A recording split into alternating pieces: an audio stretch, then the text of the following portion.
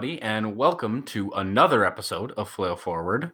We're back again this week, still talking about playtesting feedback. I, again, am your host, Fred, and I have with me Mr. Karas Nowhere. Hello. And Kat. Hello. And Mr. Jonathan. Hello. And Cavoir. Probably.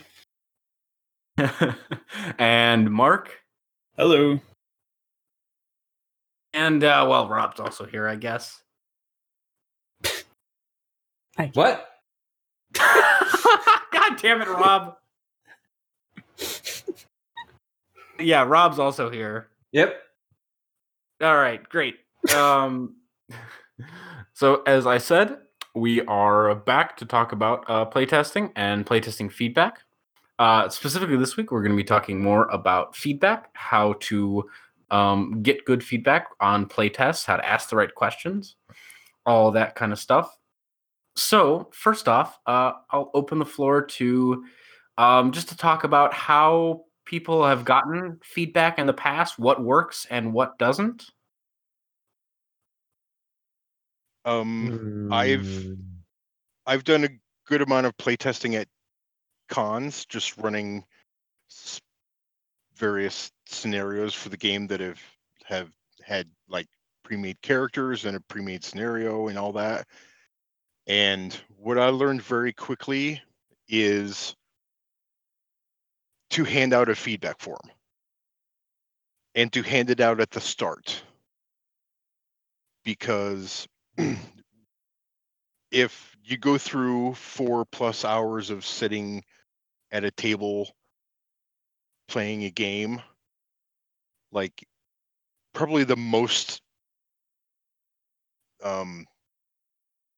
mean thing you can do to your players is to suddenly hand them this questionnaire at the end and make them think back through the last several hours to figure out what to write down.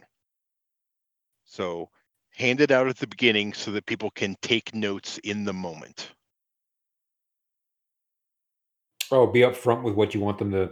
That's a really good idea. Like, you tell them what you're looking for at the start. Like, here are the questions I'm going to ask. I want you to think about as we're playing. Like, if you want, please give me feedback. Here's what I need feedback on. Exactly. Mm-hmm. Yeah. Did this work? Did this not work? Yeah. Because the first couple of times we handed them out at the end, and like the responses we got were, I don't remember.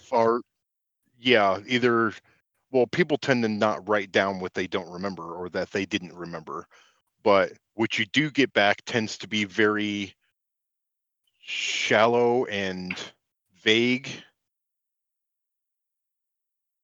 Mm-hmm. Because you're asking them to then think back to specific points during the play and prioritize basically everything all at once, which is a huge task. So when you changed and you started giving out the question at the beginning, what'd you notice? We got a lot more verbose answers, more thoughtful responses, and more detailed responses.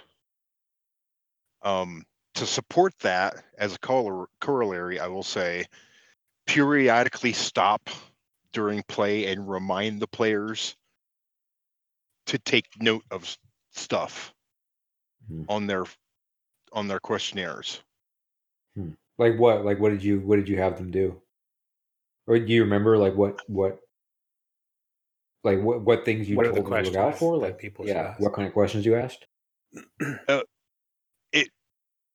It mostly has to do with certain kinds of questions, but the important part is to remind players by prompt that they're there to give feedback. Okay. Yeah, especially makes sense if they're at a convention and they may not remember that that's why they're there. Mm-hmm. So, like, it kind of depends on, like, normally there's going to be some lull in the narrative, like just after important scene or whatnot, like those are the opportunities to, and you have to remind yourself to get into this habit.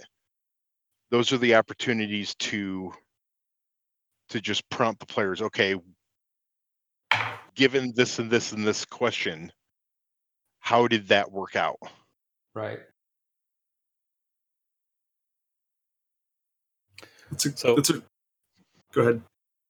Oh, go ahead. You had something to respond to him. I was going to say that's a good way of doing it, especially with like con games where you have sort of a structured timeline. Like one of the things that I know I'm looking at is how engaged people are, or at what point they lose the engagement. So if that's presented from the beginning and says like when you're not feeling engaged anymore, like think about the sheet, because the first question I want to ask is when are you not engaged in it? And that's the moment that people are going to start writing things down. And then with that time structure that you have, the 4-hour slot or whatever, you can kind of take a break every hour or so and say, okay, everybody, like this is a good time. If you want to head to the washroom, grab a drink, or fill out some of the questions on the form, then this is a moment to do so. And you can kind of plan for it a little bit better than sort of a more impromptu session with friends. So yeah, and if you are like planning voluntary breaks into your session, like as the designer / GM of the session, don't expect that you'll be able to take that break. Yeah. Like at the very least, somebody has to stay at the table to make sure that, you know, some con staff doesn't think it's over and clears it up by mistake. Yep, absolutely. Huh. That's not something I would have ever considered. I've never run a game in a con, so yeah, thank you. I've seen it happen. Huh. I've heard that it's valuable to take the character sheets, especially if they, like, even if they were ready-made, you still want to see where people were focusing their attention. Like people who take character sheets, they typically write stuff on them, and they might circle stuff because it need to be highlighted, or they might add Notes. things that Margin wasn't notes. clear. Yeah. Margin notes. I always keep those after sessions. Margin notes are super useful. That's something that's actually kind of handy as well, is that it can, like, a lot of the time you want to have your character sheet already made, but at the same time, if you don't give them a character sheet and just get them to basically make their own and write down what they think is important, you get to see what they actually consider to be important on a regular basis. And you can actually just ask them, like, out of this information, use like a highlighter, or just circle or underline the sections that you use the most often, that you find that you're going back to on a regular basis. My approach was kind of the opposite, because the character sheets for my game don't have a lot of margin space, so there's not room for people to write there. But so, like, the opposite approach I took was to let the players keep the character sheets, mainly because it had my contact info on them. Okay. So they were basically really oversized business cards. More or less, yeah. with some, you know, function in that they're a character sheet. But yeah, there's various ways you can go about that. Right. Which brings me to another point. If you're like, regardless of especially if you take the character sheets back to see how they were used, have business cards ready and pass them out. Like, don't let these players walk away without any way to get a hold of you. Remember which game it was? Yeah. They might forget the name of the game. And they might actually want to come back and play again. Yeah, because if they end up being really interested and have no way to get a hold of you, you've lost a huge opportunity. Yeah, I agree completely with that. The thing that's worked for me just recently in the last con that I went to, I printed off copies of the rules, just like a short version. So it was 10 pages basically, but just enough that it gave an overview of how the game was played.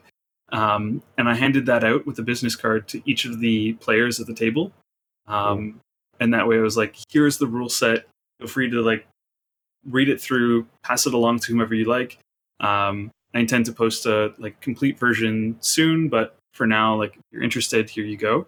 And I thought that was great because I got some of the playtesters of my game telling me that they wanted to run it for Awesome. other people. And that was a great way of getting different feedback as well. And even just meeting people, because other individuals ended up with my like sheets, my game basically. And they're like, oh, I took a look at it. It was really interesting. Like Tony's going to run it for me. So looking forward to it. And that's awesome. That's like what I want to hear. So that's a great way of getting people to give you continuous feedback as well as giving them free stuff. Some people are more protective of their game IP, which I can understand. So I think there's a balance to be struck there of what you're going for and how much you want to monetize your game. Actually, that's something I'd like to interject really quickly on because it is kind of important. This is something that I did learn from video game design, is that be careful about giving information out to players that may change. Like, when you're testing stuff, obviously the point is you want to see what's going to be broken, what needs to be changed. But be careful about going into like full open beta. Everybody can see your game immediately, the full thing, because they'll look at like an older version and get really attached to a mechanic that turns out it doesn't work, and no matter what you do to try to fix it, it's not going to work, and you have to strike it from the game. And people start getting really upset if you change things, even though it's in like alpha stages or worse, pre-alpha, when you start showing people. So be careful about how much information you give out, how soon, to how large of an audience. Yeah, that problem though is mostly on those players' hands, because if it's like we don't have the because the only fault that can be placed on the designer at that point is not making it clear that this game is still in development. So if a player can look at a game text and think that it's final and then they start using it, then if it's clear that this version is temporary or whatever, then that problem is on them. But if it's not clear, then it's on you as the designer. It doesn't matter if it's on them is the problem. If you start getting a bunch of negative reviews and the only people talking about your game is how much they hate it because you changed everything, that can actually be an issue. Even if it is technically on them, you still have to work around it. Yeah, I just don't think the solution. We don't have the is luxury. simple. The solution for that is simple in that you respond with, you were playing a test version and it was not set in stone. Yeah. We don't have the luxury to not, for the most part, like Mark gave away the stuff that he played with, which I suppose he could decide not to do that, but one, they've seen it and that they would know it even if they don't have it in their hands.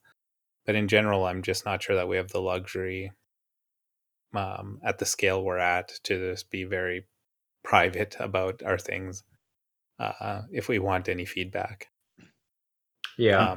I take It's- what you're saying, Kat. I'm not sure it's even worth considering at this, at least especially for me if the personally. game, especially if the game is very large. Like when I was testing at cons, we would come equipped with 4 copies of the rules and even at that time they were 90 plus pages. So like having things printed at Kinko's and whatnot is not cheap, so it's just not viable to let those things walk away, Right. because you know that stack of pages that's comb bound and is close to half an inch thick, that's $20 of materials. Yeah. Right, but Yeah. for games where you can throw together a quick start, or Like a like zine. Mark's game is fairly small in terms of what rules you need to get going. Mm-hmm. So it's more feasible. Like my game could I'm going to put together a quick start for this, but yeah, it's not feasible for me to give away the 170 some pages of what is going to be the player's guide, Right. or maybe not the player's guide, but like the core rules of the game. Mm-hmm. So what I did actually kind of I'm not going to say addresses, but shows how I tackled this.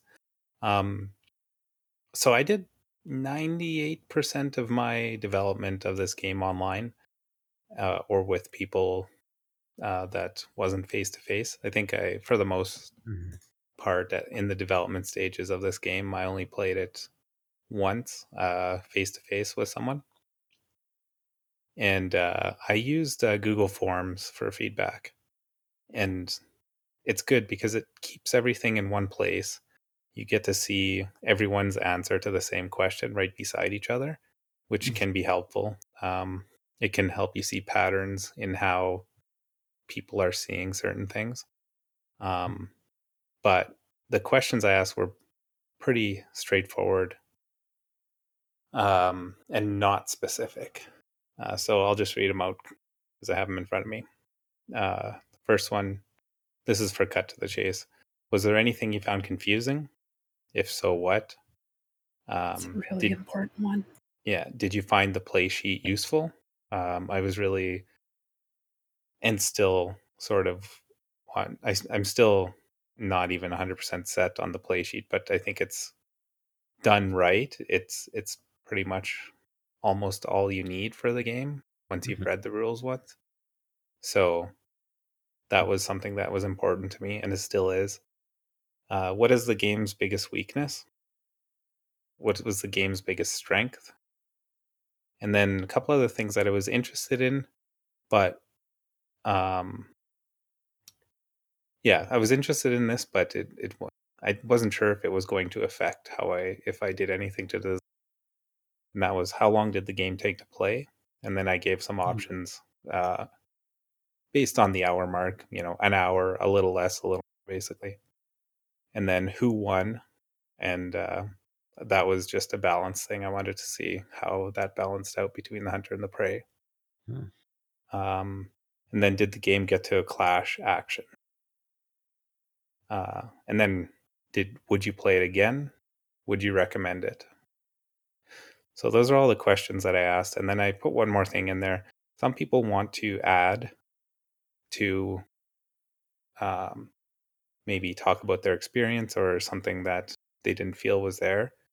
And I just put something, if you have any other comments, please leave them here. I don't know. Does that sound like fairly simple? I'm For curious what what cut you to guys the think of that. chase, for what cut to the chase is, I think that's pretty complete. I think, but go ahead. I think the questions you're asking are looking at the aspects of the game you're saying you want to explore more. Because I think you were saying earlier that part of your questions are also about balance. Like the aspect of, does your game get to a clash, indicates sort of, do you reach this climactic point in the game that you want to make sure is reached, because this is like the highest tension point. And I think that's part of that game balance, if I'm not mistaken, right? Yeah. Yeah, it was part of it. And then the last thing I did on this form is I had, if you would like a PDF copy of the finished game and a discount on POD copy, please leave your email address. And this was something that was supposed to be like, hey, thanks for your help. The game is yours. Like whatever finished product, you're going to get this. And this is going to carry through to the current iteration of it, even after the Kickstarter. Just these people were so valuable to me because there weren't, like I said, you guys already know, there wasn't long. I just feel like even though it's not like a big value, like I think they put the work in, and that's something I'm gonna give to them for. I think that's something to also keep in mind as well for your playtesters. They have basically done you a service, and giving them a little bit of payment, like just a free copy of the game, for example, is not really a huge cost, and it gives goodwill. It makes it more likely for them to talk about the game and does improve like the stretch of just how far people will know about the game. Like, Yeah. it's basically almost free advertising. Like, you don't want to have like the game for free for everybody unless you've actually built something around that concept. But yeah, Yeah, absolutely. But Jonathan's questionnaire brings us to how to construct that questionnaire. Mm-hmm.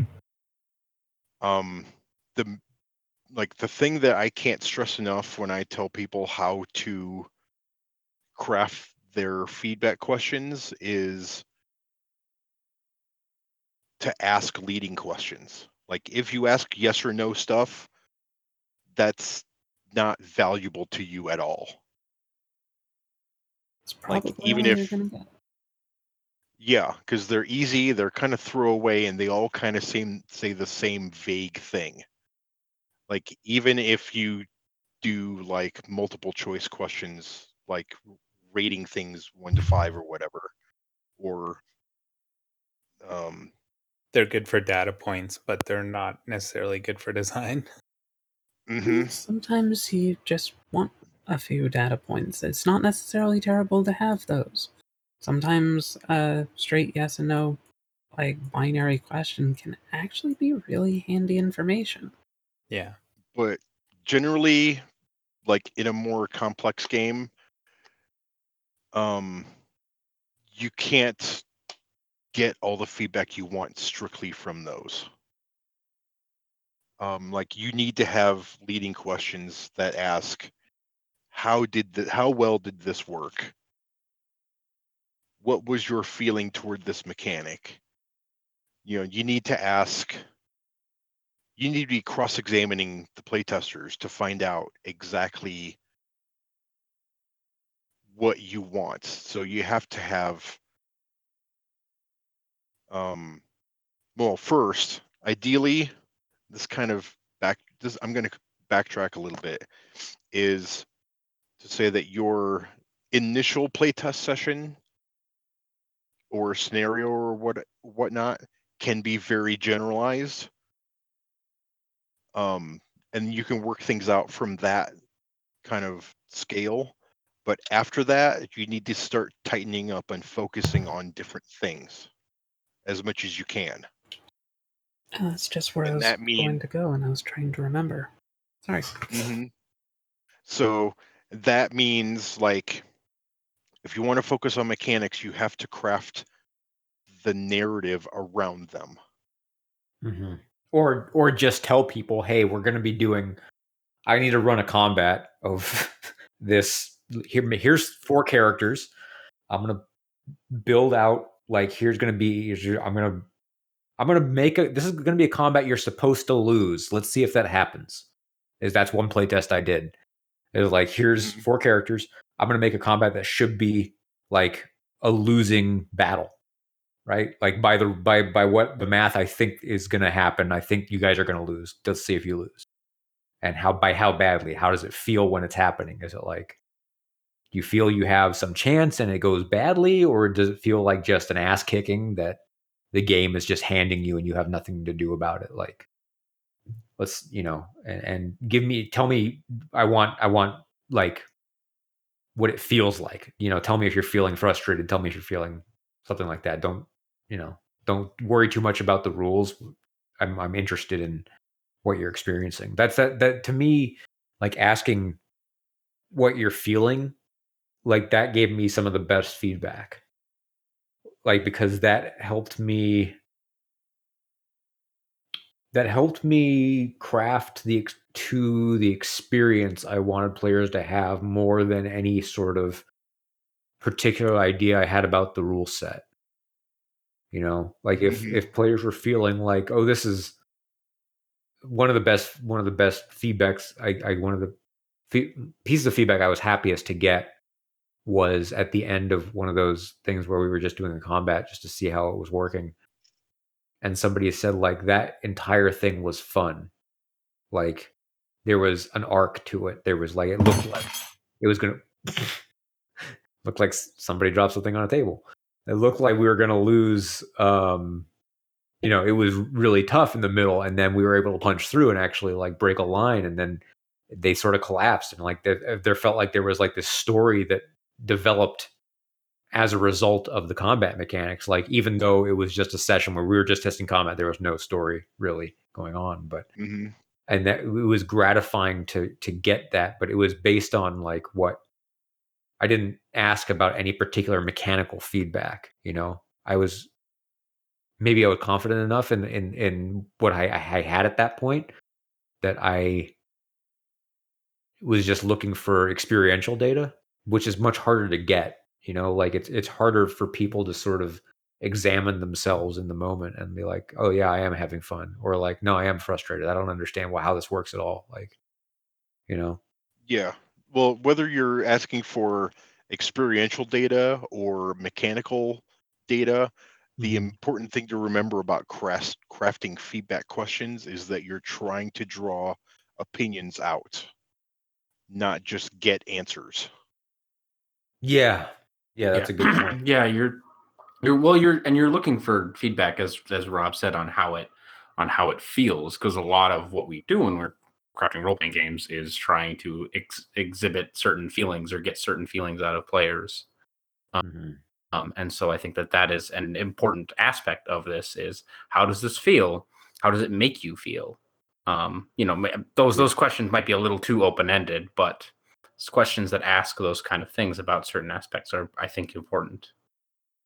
Yeah, I mean, I wouldn't usually I wouldn't ask like, how did this feel? I would say, did this feel X? Or when we were doing combat, were you bored ever?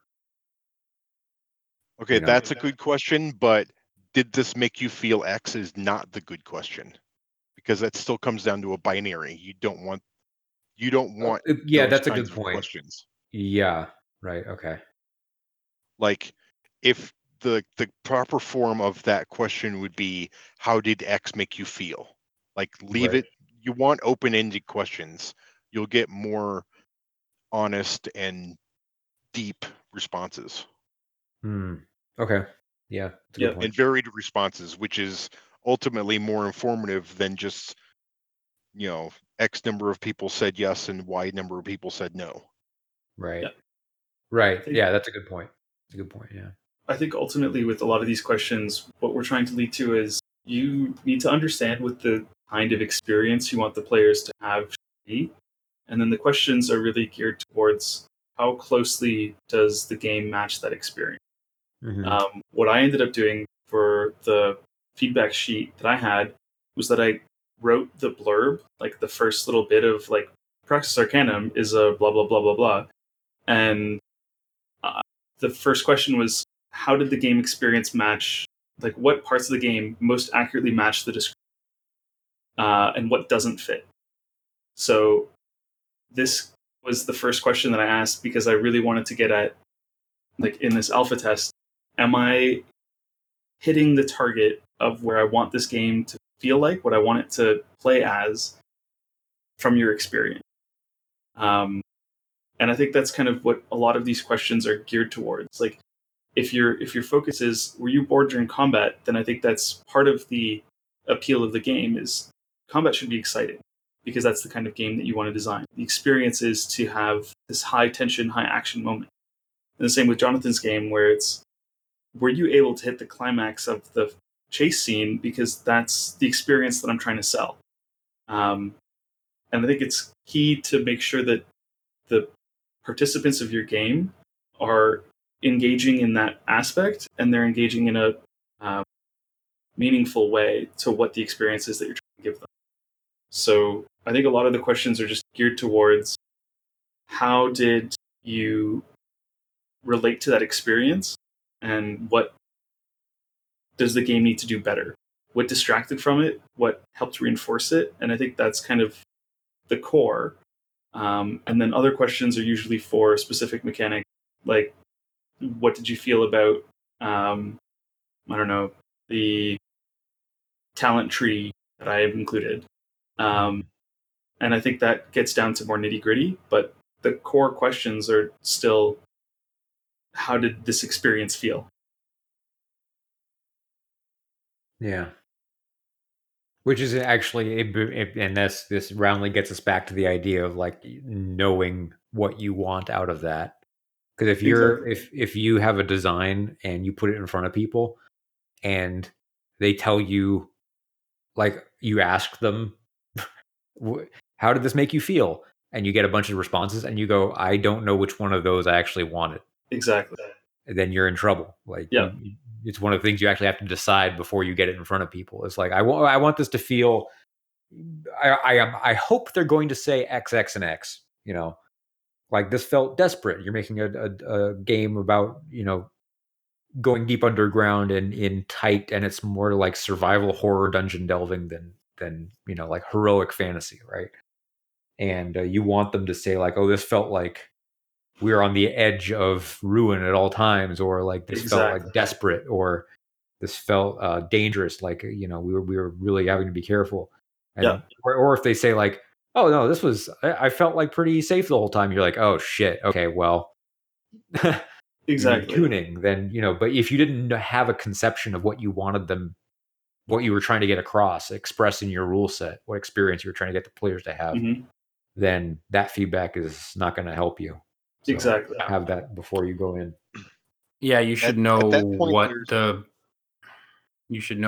at that feedback is. What that experience is. You should know what experience. You can ask questions like, I have it on my sheet. What mechanics did you most enjoy? And that's a very open-ended question that can be interpreted with, oh, I really liked the character creation concept, but that doesn't necessarily point to the experience you're trying to deliver. So while that could be good feedback, I think there's always sort of a grain of salt that needs to be delivered with those kinds of feedback questions as well.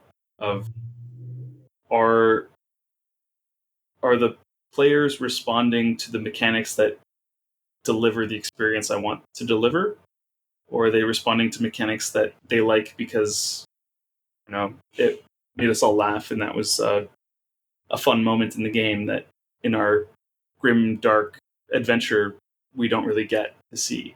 So I think it's very important to keep in mind how everything relates to your story concept, your game concept. I mean, yeah, at some point they're like, the agenda, your testing agenda, is going to be fractured. Like, some of the stuff is going to be oriented towards, has the game achieved its design goals? Mm-hmm. The next aspect is the testing doing what it's supposed to? And there's probably also, you know, maybe some other parts of it, but you're very rarely testing one thing at a time.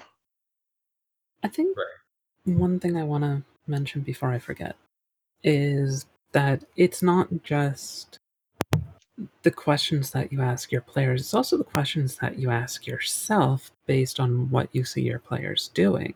So your players in a game, just by the nature of them, are going to do something that you did not expect.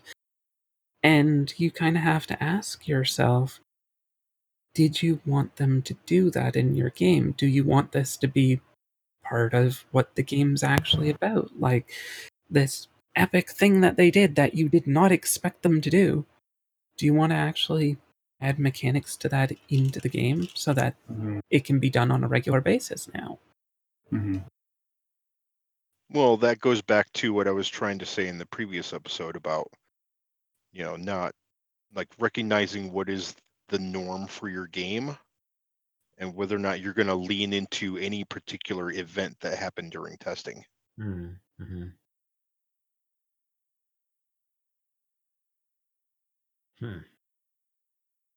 Yeah, that's a good thing. It's a good thing to understand. I'm trying to think as if there a point where I was playing and something like really unexpected happened. I can't recall a particular instance of that. The only thing I can think of that was where I was pretty surprised was there was a couple of like character concepts that I wasn't sure were gonna like gel properly, and they turned out to be fine. When players sort of did some things I didn't expect, and I wasn't sure if it was going to work.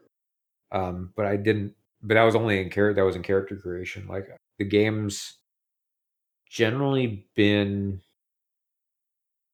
the rules are really broad, and so there's not a lot that falls outside the scope of what has been established by the setting, and so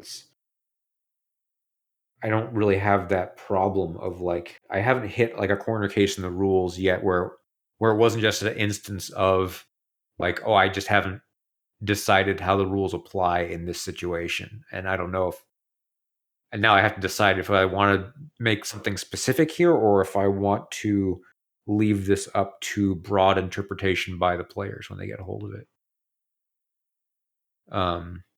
It's a hard thing to know.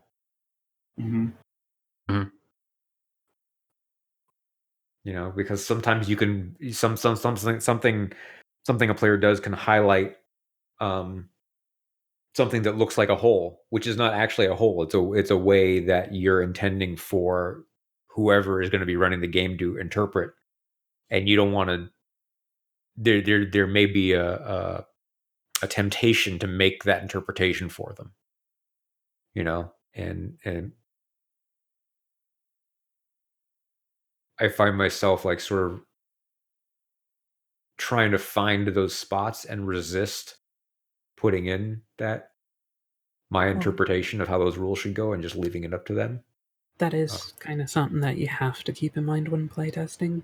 You have to remember that you will not be there for every single group that will play this game in the future, probably, unless you're only making it for this one group. But if you're Cavoir. if you're just making it for one group to play, then it's not that huge a deal. But if you're looking to sell this or something, like to a lot of people, you have to keep in mind that there's going to be people that will be playing this and you will not be there for it. Everything that's in there, sometimes you want to just hand them the book and not explain anything to them and be like, I need you to actually read through this and see what you think the answer is, because I need to know what somebody that just has the book and they do not have access to me, what they're going to think it means. Because you know what it means. Well, you know what it's supposed to mean. But there comes a point where you have to be able to separate your own style of playing from the reality of what the game is. Because people with varying styles are going to take up this game, and your own style can influence what the game is, but the game is going to fail if it is dependent on your game, on your play style. Mm-hmm. Yeah. you can give recommendations and such, but if you're, as you said, if your game is very specific that it's only going to be a fun game if you run it exactly the way that you would run it, Right. you might have some problems. So, I think something that's important is how we get to the we're done playtesting point. And I'll give my experience on this because it was kind of like a couple of things. And one was the problems that were pointed out became less and less. And even when they were pointed out, they were maybe sort of ideological things that I wouldn't change because it would change what I wanted the game to be.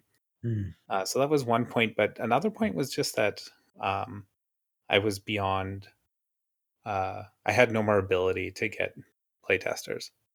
So my resource pool of playtesters was diminishing or had diminished. So I had to make the best game that I could with everything that I had.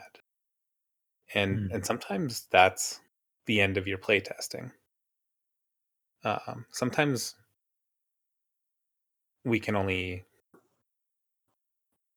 can't make, or I don't know if I'm saying this right. We can only do what we can with the resources we have at the time. Mm-hmm. And I think that's important to remember always. And a lot of people have used this, especially in game design and writing. But perfect is the enemy of done. Yeah, Actually, it's perfect is the enemy of the good. Well, not for us. Yeah.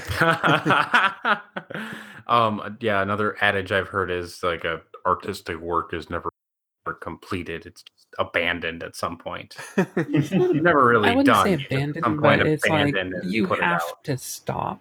Like, it'll never be finished. There's always something more that you can work on, always something more that you can do. Mhm. You run out of some sort of a finite resource at some point. Sometimes Yeah. it's money, sometimes it's potential playtesters, as Jonathan was just mentioning. Sometimes it's just your own personal patience, where it's like, okay, Mhm. I've worked on Your this own for interest in like a 3 project. years. I'm done. I don't want to see this for like the next 6 months until I Get this start stuff doing, fuck like, away the next from me. version. Yeah. And So then there's the other like adage that says a good artist doesn't stop when there's nothing left to add. They stop when there's nothing left to take away. Left to take away. Yeah. Yes. Yeah. And I'm not sure I agree with that specifically, or that's the only thing. But yeah, it's a way of thinking about completion. But we definitely should be thinking about completion. But something interesting. Yeah.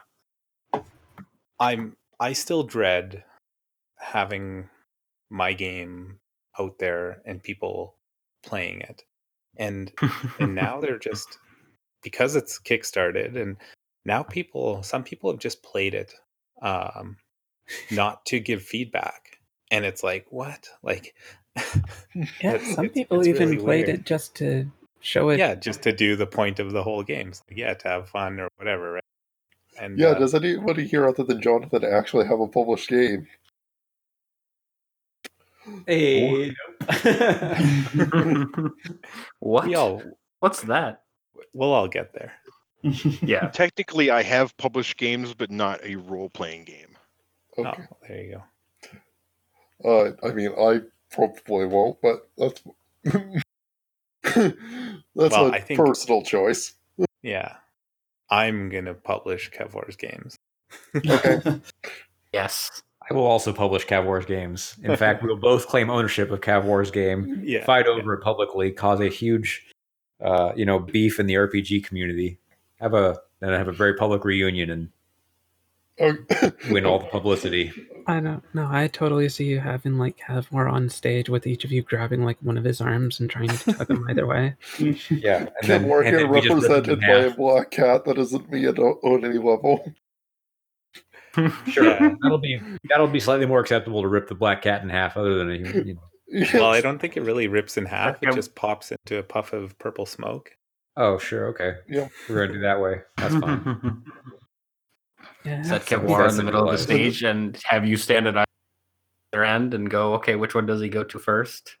Yeah, either that or everyone ends up cursed, but it's fine. They were going to end up cursed anyway. Yeah. I mean, if they wanted to play one of our games, they probably already were. Okay. So another Hey, question Tesla we Chase is have. good. Don't speak badly of it. Cut Chase is great. I mean, it might curse you, but it's still good. It'd be a good curse.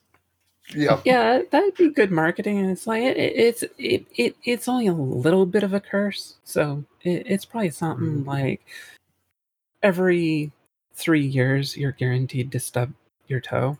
And it's like, yeah, that's not too bad. Shit, I was going to do that anyway.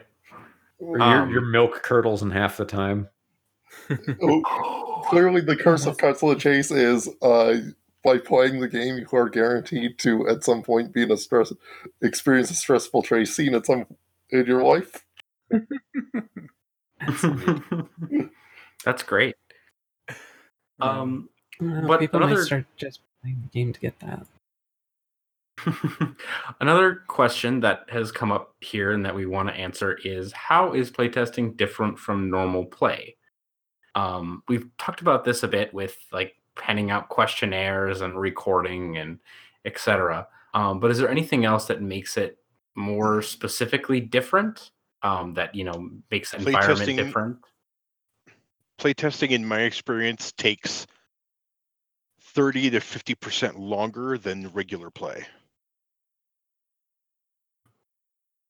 Like, Yeah. if you're sitting down to do playtesting, especially if it's with people who have never seen the game before, you have to spend time introducing it, and then you have to deal with the questionnaires, and then you have to deal with getting the play started.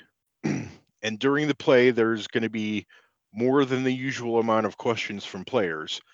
And then you have to stop play early so that you can have the feedback and set part and Q&A and whatnot, and just a general debrief kind of portion. So yeah, if you've got a 4-hour slot at a con, expect to get only about 2.5 hours of real play out of it. Right.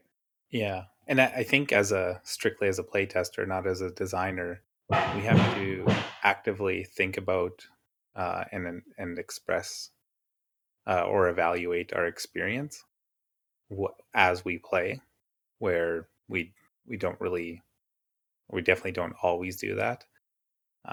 It takes a cognitive, like there's a demand there. There's an agreement that you've made by playtesting, and at least you should attempt to put the extra effort in to give the responses that the designers are looking for. Mm-hmm. I've also noticed that when I've been doing my play testing, I've been finding that there's often something that I'll come across in like the book or whatever that somebody would be like, okay, I'm going to do this, how do I do it? And then it's like, I don't look at what's written down there because I just changed it and I forgot to write that down. Or they'll ask a question and it's like, I actually don't know. Give me a moment to make a rule off the top of my head, and then I'll add that in later to refine it a little more. Like, there's a lot of things that it's different just because it's not finished.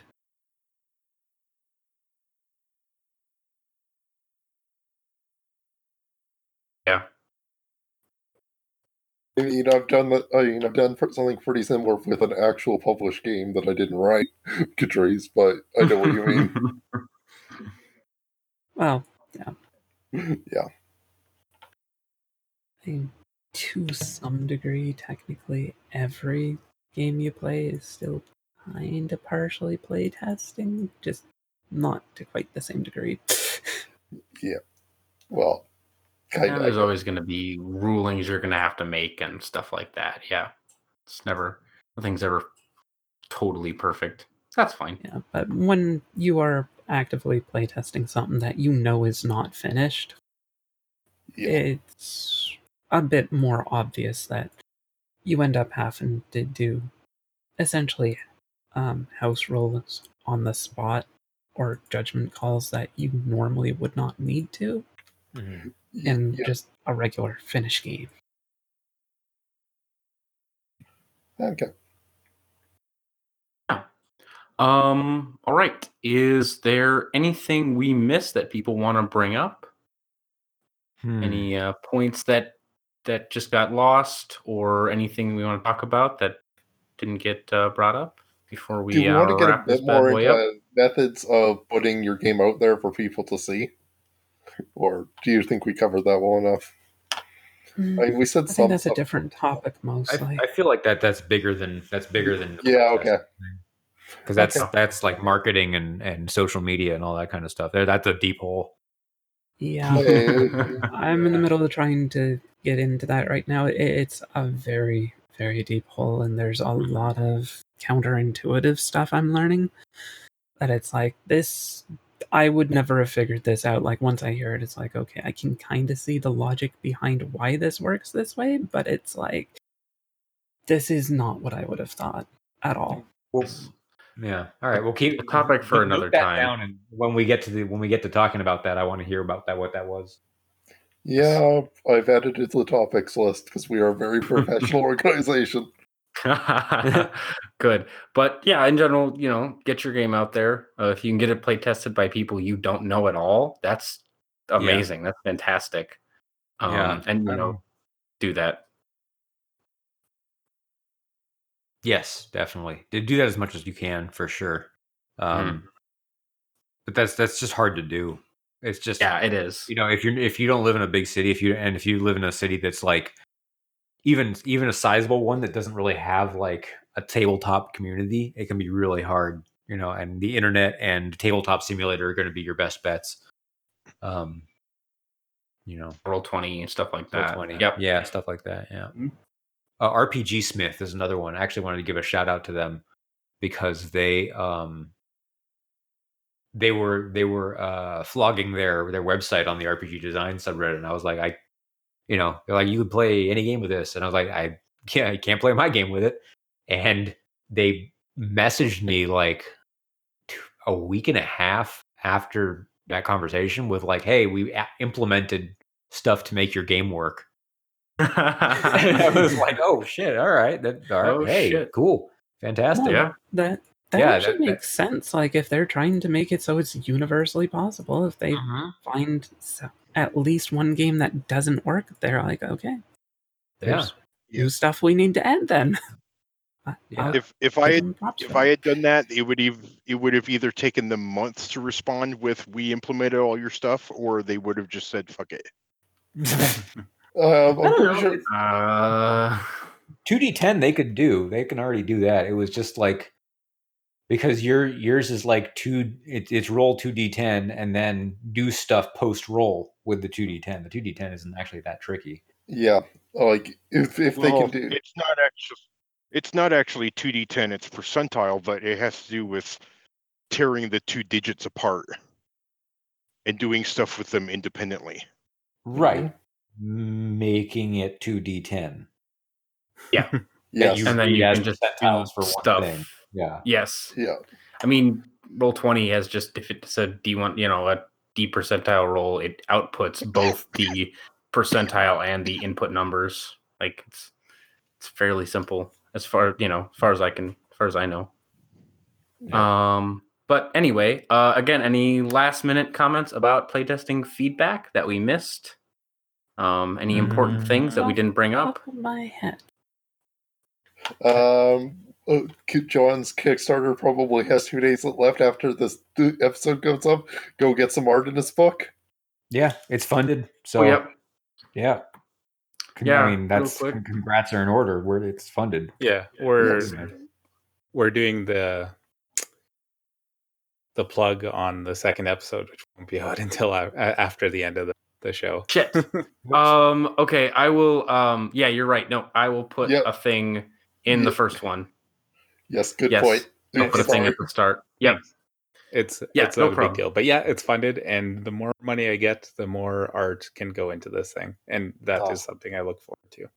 That's so When- cool, man. Yeah. Yeah. Yep. All right. Cool. Well, anyway, Jonathan's game is probably already funded by the time this goes up, and Kickstarter's already Well, it done. is Or already it's already funded. funded, but the Yeah. Kickstarter's done.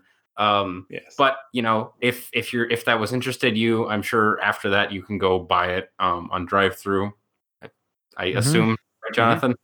Yeah. Okay. Great. Yep. Whenever it comes out, it'll be great. You can go buy Cut to the Chase on drive-through. But I think that will be everything for us for now. So thank you for listening to another episode of Flow Forward from me, Fred, and Mr. Carr, and Kat, and Jonathan, and Cavoir, and Mark, and Rob. Yeah. So everybody, have a good night. Night. Good night.